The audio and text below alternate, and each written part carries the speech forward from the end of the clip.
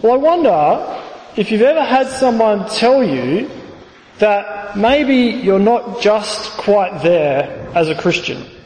I wonder if you've ever had that experience. Maybe you're like me and you've had people tell you something like you need to have some sort of extra experience. Or maybe you've had to do some sort of special thing in order to be a real, genuine, fair dinkum sort of Christian. I wonder if you've ever had that. There's a couple of smiles going around. I think maybe some of you have. I remember when I was in my second year of uni, I was 19, I was doing an agriculture degree. I remember meeting a minister. He came and had a conversation with me, and he tried to tell me that I probably wasn't a real fair dinkum Christian because I hadn't experienced certain things. He asked me a whole bunch of questions. He said, well, have you ever had any visions? I said, well, no, I haven't. Have you ever done any miracles? I said, well, no, not that I know of. Have you ever spoken in tongues? Well, no, I haven't. Have you ever heard a voice, he said, like an audible voice from God? Well, no, I hadn't. After these kind of questions, I was 19, I was pretty young, I was trying to work out Christianity at the time. It actually left me feeling pretty rubbish about my faith, about my experience. I was still trying to work it all out. And this conversation, it really did rattle me. These experiences, this guy, he was saying, you haven't done that, you haven't experienced that. Well, maybe you're not really the real deal. I wonder what you'd say if you were there, if you were having that conversation with that guy. Would you know what to say? Today we're actually going to be looking at this passage, Colossians chapter 2. We've been working through the book of Colossians very slowly because I've been preaching here about once every 3 months. So it's very slow, but it's been nice to do it. Working through the book of Colossians. And these verses that we have in front of us today, Paul spells out for us what the authentic Christian life looks like. He shows us what real Christianity is, what mature Christianity is. And the big message today, if you have a look on your outline, just on the back of the program you got on the way in, the big message today is that if your version of Christianity is not all about Jesus, if it doesn't have Jesus at the very centre of everything, if it's not about Him, if it's not about being saved by Him and then becoming like Him in our character and in our conviction, if it's about other things, if it's about experiences or rules or anything else, if Jesus isn't right there, right in the very centre, then that is not the real deal. So have a look, if you've got your Bible there, Colossians chapter 2, and look at there verses 6 and 7. These first two verses, Paul gives us a very helpful snapshot of what the authentic Christian life looks like.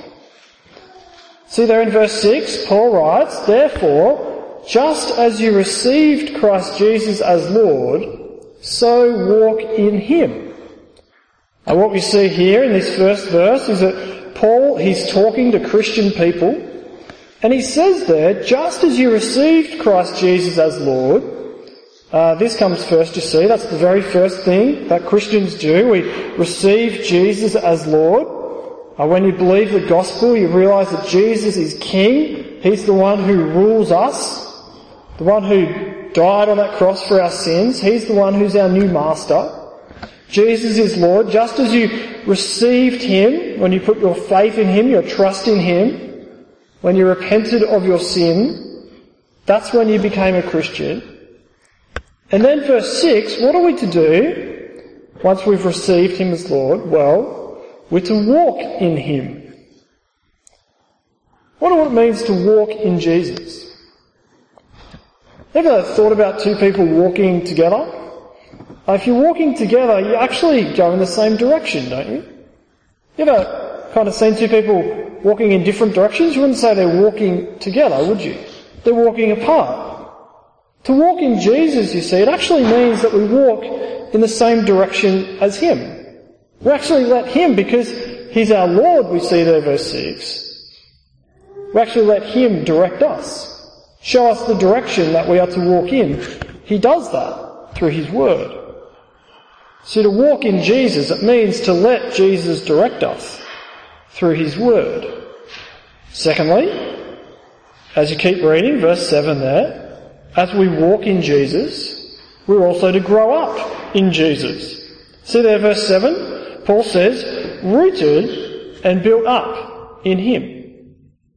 See, Paul uses these two images. He uses them here to describe how it is that the Christian goes from having received Christ as Lord, taking direction from Jesus, to then growing up in maturity.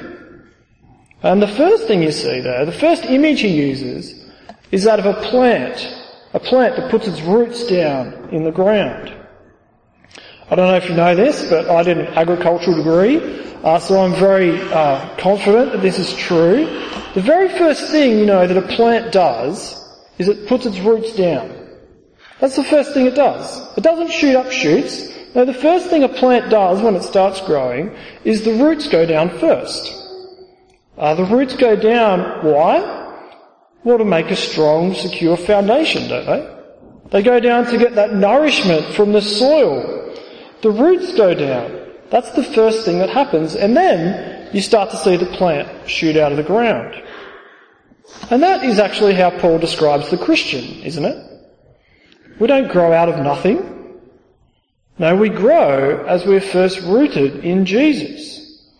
As we grow, as we find our hope and our confidence in Jesus. We grow as we believe the gospel to a deeper and deeper level, that Jesus died on that cross, that God is truly good to us, that he loves us despite what may come in our life.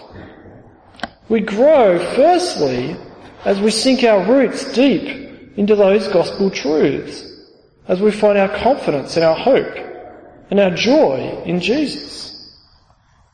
The roots, you see, they go down first. They become like a strong foundation. A bit like a building. Paul actually switches the metaphor here. He says, rooted in Jesus and then built up in him. He goes from a plant to a building. He says we built up in Jesus. Notice here how to grow. We don't move away from Jesus. Growing in maturity, it's not a move away from him to something else. Now just imagine a building, right? Imagine a building if it just shifted away from its foundations. What's going to happen to it? It'll just blow over. It'll topple over. No, we are built, to mix metaphors, we are built on our roots. And thirdly, the third thing that Paul says here is that Christians are actually established in their faith just as we are taught. This third aspect, it actually emphasises that understanding is fundamental to Christian growth and maturity. We are established in our faith. Understanding the gospel to deeper and deeper levels is more and more important. But do you notice here how it is that we're established? Well, we're established as we are taught. It's not new. We don't go and find new and different things to believe. We keep coming back to those core truths of the gospel. That Christ died for our sins and he rose for our hope. We grow as we are established in that, as we abound more and more in thanksgiving for what Christ has done for us. See, Paul's emphasis right in these very first two verses, his emphasis is that you begin and you continue in Jesus. To be a mature Christian, it actually looks like growing more and more in your confidence that Jesus truly is Lord, that God truly is good. It actually looks like appreciating more and more God's love for us in Christ. So much so that we abound in thankfulness. So we don't begin with Jesus and then move over to something else. No, that'd be just like a plant cutting itself off from its roots. It's not going to last very long. It'd be like a building shifting off its foundations. Just going to topple over. You never leave Jesus behind. You never leave the gospel behind, that core truth of Christ crucified in our place. No, Paul says, you want to be a real mature Christian? Well, continue the way you began, with Jesus as Lord. Don't move away from him, but walk in him. But I reckon it can be hard, can't it? When you're in the moment and someone says something, I was chatting to a guy just the other day, and he said to me that he had a prophetic word that he should go into ministry. And you can't really argue against that, right? I mean, that's his experience. But he said to me, Steve, if you had a prophetic word to do your ministry at the uni, I said, well, no, I haven't, not in the same kind of way that you're describing. Sometimes people will tell us that we need something extra, that we need some sort of extra thing if we're going to be real Christians, if we're going to really have it all together. We need to do this, we need to do that. But the more I think about it, what they're actually saying is that you need to add something to Jesus, aren't they? You need to add something extra to faith in Jesus, to repentance and faith. Have a look at what Paul thinks of that sort of thinking. Have a look there in verse 8 in your Bible. Verse 8, Paul says, see to it that no one takes you captive by philosophy and empty deceit, according to human tradition, according to the elemental spirits of the world, and not according to Christ. See to it, Paul says, that you're not led astray, that you're not captured into thinking that you need something else as well as Jesus, in addition to faith in Christ. Whatever it might be, if it's not according to Christ, if it's something extra that you're putting your faith in, then Paul says that is empty deceit. And it's dangerous. If it's not Christ alone, it is dangerous. It's so easy, I think, for us to be led astray into chasing after something new. We actually see this all the time in sport, don't we? People chasing after something new. They take additives. Two guys come to mind, some of the greats of all time, Lance Armstrong and Carl Lewis. In their respective fields, two of the greatest sportsmen. Lance Armstrong in cycling, Carl Lewis in athletics and running. What did they do? They wanted something extra, didn't they? They kind of had it all. They were brilliant. They were excellent.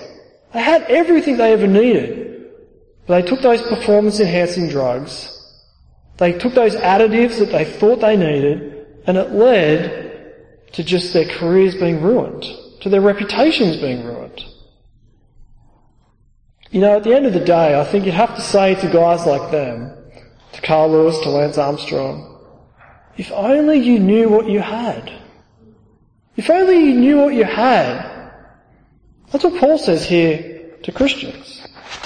He says, be thankful, look at Christ, see what you have in him. Know what you have. So have a look at what Paul says next, in these next couple of verses, in verses 9 and 10. I mean, the temptation is always for us to look somewhere else, to go for some extra thing. That's just human logic. That's our sinfulness. In verses 9 and 10, Paul actually shows us what we have. It says that in him, in Jesus that is, the whole fullness of deity dwells bodily. What does that mean? Well, simply it means that Jesus is God. All of God is in Jesus. This is no ordinary guy who we're in relationship with. Jesus is God himself. God the Son took on flesh. And then have a look in verse 10. He says, we have been made complete in him. Made complete in him. When we are in Christ, in right relationship with Christ, we are complete. We have everything we could ever need. And thirdly, the third thing that Paul says here about Jesus is that he is the head of all rule and authority. See, the one who's God in the flesh, Jesus, come to die for us, the one who completes us, gives us all that we need, well, he is the great king over all. He's the one in charge of everything. He's the one who loves us, so we can trust him. Paul tells us here in these three little truths, very briefly, so that we would know what we have when we have Jesus. We have relationship with God himself. And when we're in him, we're complete. We have everything we need. I don't know if you notice, but in this little passage and other places in Paul actually uses a little phrase which is a little bit odd. He keeps using this language of being in Christ. He says in him a lot.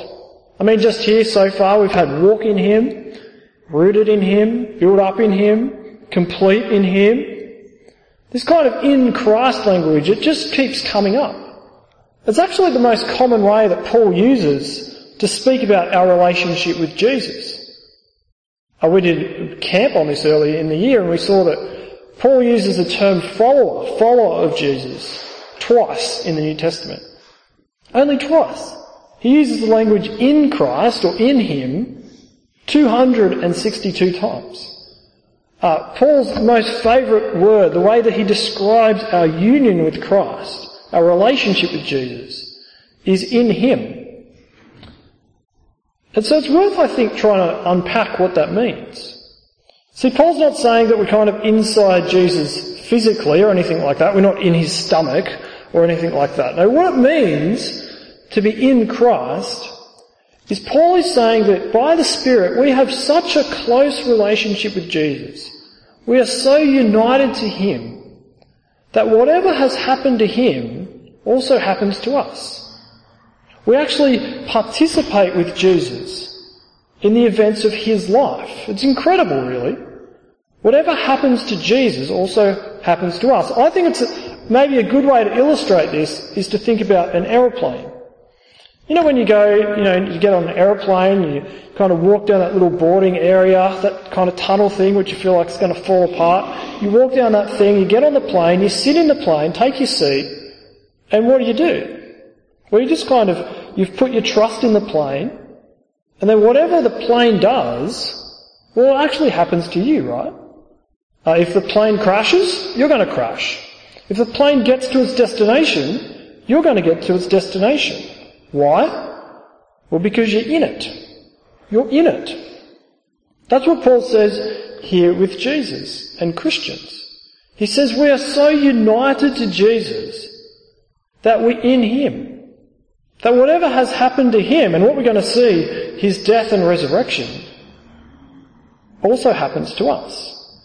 Because Christ died, we have died when we're in him. Because Christ has risen, we have risen. Because we're in him. Let's have a look there, verses 11 to 13. As the very first thing that Paul says, and to keep the plane metaphor kind of going, the first thing is that like any plane, that boarding pass, getting the ticket, is costly.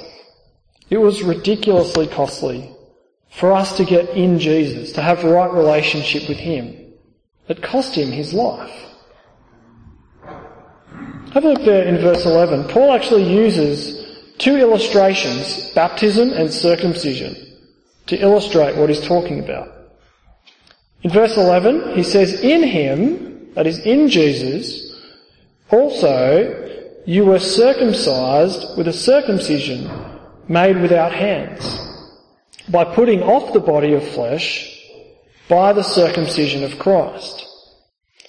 Now it's a bit of a confusing verse, it doesn't seem to make sense initially, but what I think is going on here is, well, what's circumcision? You'd remember what circumcision is. It's that kind of thing that happened in the Old Testament where that piece of flesh was cut off, the males, their foreskins were removed, it was cut off in order that they would be identified as God's people.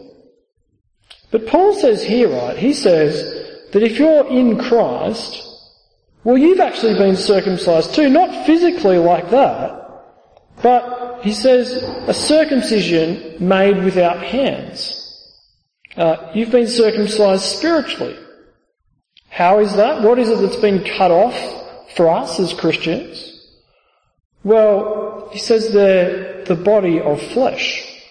the body of flesh, our sinful self, our sin has been cut off as Christians. How is it that that's happened? Well, the end of verse 11, Paul says there it's by the circumcision of Christ. Our sinful self has been cut off by Christ being cut off. It's by his death on the cross. Remember how I said that this union with Christ means that whatever happens to him also happens to us? Well, what we see here is that when we are in Christ, we actually die with Christ. Our sinful self is nailed to that cross back there with him. We participate in his death. Paul says, our sinful self, has been cut off. It died back there on the cross. And Paul goes on in verse 12, and he says the same thing with baptism. Verse 12, it says, you were buried with him in baptism, in which you were also raised with him through faith in the powerful working of God who raised him from the dead. See how those key moments of Jesus' life, his death, his burial, his resurrection, they keep coming up? What's baptism? Well, essentially baptism is just the act of going under the water, being plunged under the waters, signifying that we die to our old way of life, and then it's being raised up, signifying that we've been given new life. In Christ, you see, what we see in these verses, Paul says we were buried with him in baptism. We were there with him by the Spirit. See, in Christ, when we have this relationship with him by faith, we actually die with Christ, and then we rise with Christ. And just in case we haven't understood it yet, Paul says exactly the same thing in verse 13. In verse 13 he says, and you who were dead in your trespasses and the uncircumcision of the flesh, God made alive together with him, having forgiven all our trespasses. This, you see, is what we have in Christ. We who deserved to be cut off for our sins have been given new life. We who deserve to be thrown out of the plane, to never even get on board the plane to heaven, well, Jesus has paid the ticket price for us. We have died with him, we've had our sins forgiven, and we've been given new life. How is it that all this has happened? Well, verse 14, Paul says it's because our sin, our wrong against God, it's been nailed to that cross with Jesus. Whatever sin that we had, it's been nailed back there. It's been punished under God's punishment of his Son. We no longer have to face the punishment of our sin anymore. And this, I think, is where this language of being in Christ is actually so helpful for us. We are to so see ourselves as in Christ, so united to him, that whatever has happened to Jesus also happens to us. We have died, we've been buried, our sin has been paid for, and we've been given new life. There is no longer any record of our sin, no longer any guilt, no longer any shame. It's all been nailed to that cross, and we've been given a new life, raised to new life, that we would live it for him. See, friends, this life that we've been given as Christians, it's actually called the resurrection life. It's a new life that starts now and lasts for eternity.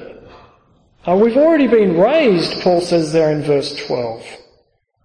That's better than any vision or experience, isn't it? To already be raised, to have life that starts now and never ends. We've been raised to new life because we're in Christ. That's how Colossians chapter 3 starts. Colossians chapter 3 says, since then you have been raised with Christ. And what does it go on to say? We'll live like him. Put sin to death and rise to righteousness. I hope you can see just the wonder of what it actually means to be in Christ. I hope you can see what we actually have when we are in him. We have everything we need. Our sins have been paid for. We've been given new life. We no longer face any penalty for our sin. Our destination is heaven and joy for eternity. Because we are in Christ, because we have faith in him. In verse 16 and 17, Paul says, because of this, because of what you have in Christ, he says you don't need traditions. Have a look there, verse 16. He says, don't let anyone pass judgment on you in questions of food or drink, or with regard to festival, or a new moon or Sabbath. These are a shadow of the things to come, but the substance belongs to Christ. It's not about food and drink. It's not about what day you worship. It's not about any of those things. No, the substance is Christ. In verse 18 to 19, Paul says, let no one disqualify you, insisting on asceticism and the worship of angels, going on in detail about visions and puffed up without reason by sensuous mind, and not holding fast to the head, from whom the whole body, nourished and knit together through its joints and ligaments, grows with a growth that is from God. So it's not about extra experiences. No, Paul says here that if people are more on about those things than they are on about Jesus, well then don't listen to them. Now what are we to do instead? We're to hold fast to our head, who is Jesus.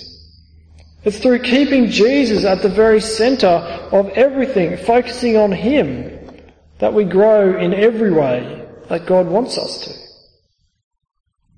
And finally, Paul says it's not about keeping rules either. That's what verses 20 to 23 are about. He says, if with Christ you died to the elemental spirits of the world, why, as if you were still alive in the world, do you submit to regulations? Do not handle, do not taste, do not touch. Referring to things that all perish, according to human precepts and teachings. These, he says, have indeed an appearance of wisdom in promoting self-made religion and asceticism and severity to the body, but they are of no value in stopping the indulgence of the flesh. This is a big one, isn't it? Christianity, it's not about rules. It's about Jesus. It's about a relationship with him. You want to live for Christ, you want to be a godly, mature Christian, but it's not about just ticking off a list of rules. It's about knowing what you have in Christ. It's about living for him, getting to know him. In fact, the more we get to know him, like Paul said in those first few verses, walk in him, grow in him, be rooted and built up in him, the more we do that, the more we actually become like him, don't we? I mean, just think about you hang out with people, you actually start to take on some of their character traits. You hang out with pretty rough tradies enough, it's pretty easy to find yourself swearing. That's on the negative side. On the positive side, you hang out with Jesus enough, you get to know him through his word, you get to know what he's like. You remind yourself often enough of how he was cut off, of how he died on that cross for our sin. What does it do? What actually makes you start to hate sin, doesn't it? See, rules, they aren't enough to stop the indulgence of sin. It's as we get to know Jesus, his love for us, his death for us. That's what actually transforms us to be like him. That's what will actually make us say yes to purity instead of impurity. That's what will make us say yes to speaking well of people instead of tearing them down. It's as we get to know Jesus and the life he's given us. Friends, it's only knowing Jesus that will stop us indulging in sin. And that's what God really wants for us, isn't it? That's what true maturity looks like. To grow up to be like Christ in our character and in our conviction. Traditions, experiences, rules, they won't do that for us. They won't stop us from sinning. In fact, often they'll just become a source of pride. No, the one thing that will grow us up to be like Christ is actually as we grow in our thankfulness for Him. Abounding in thankfulness for what Christ has done for us. Let me pray.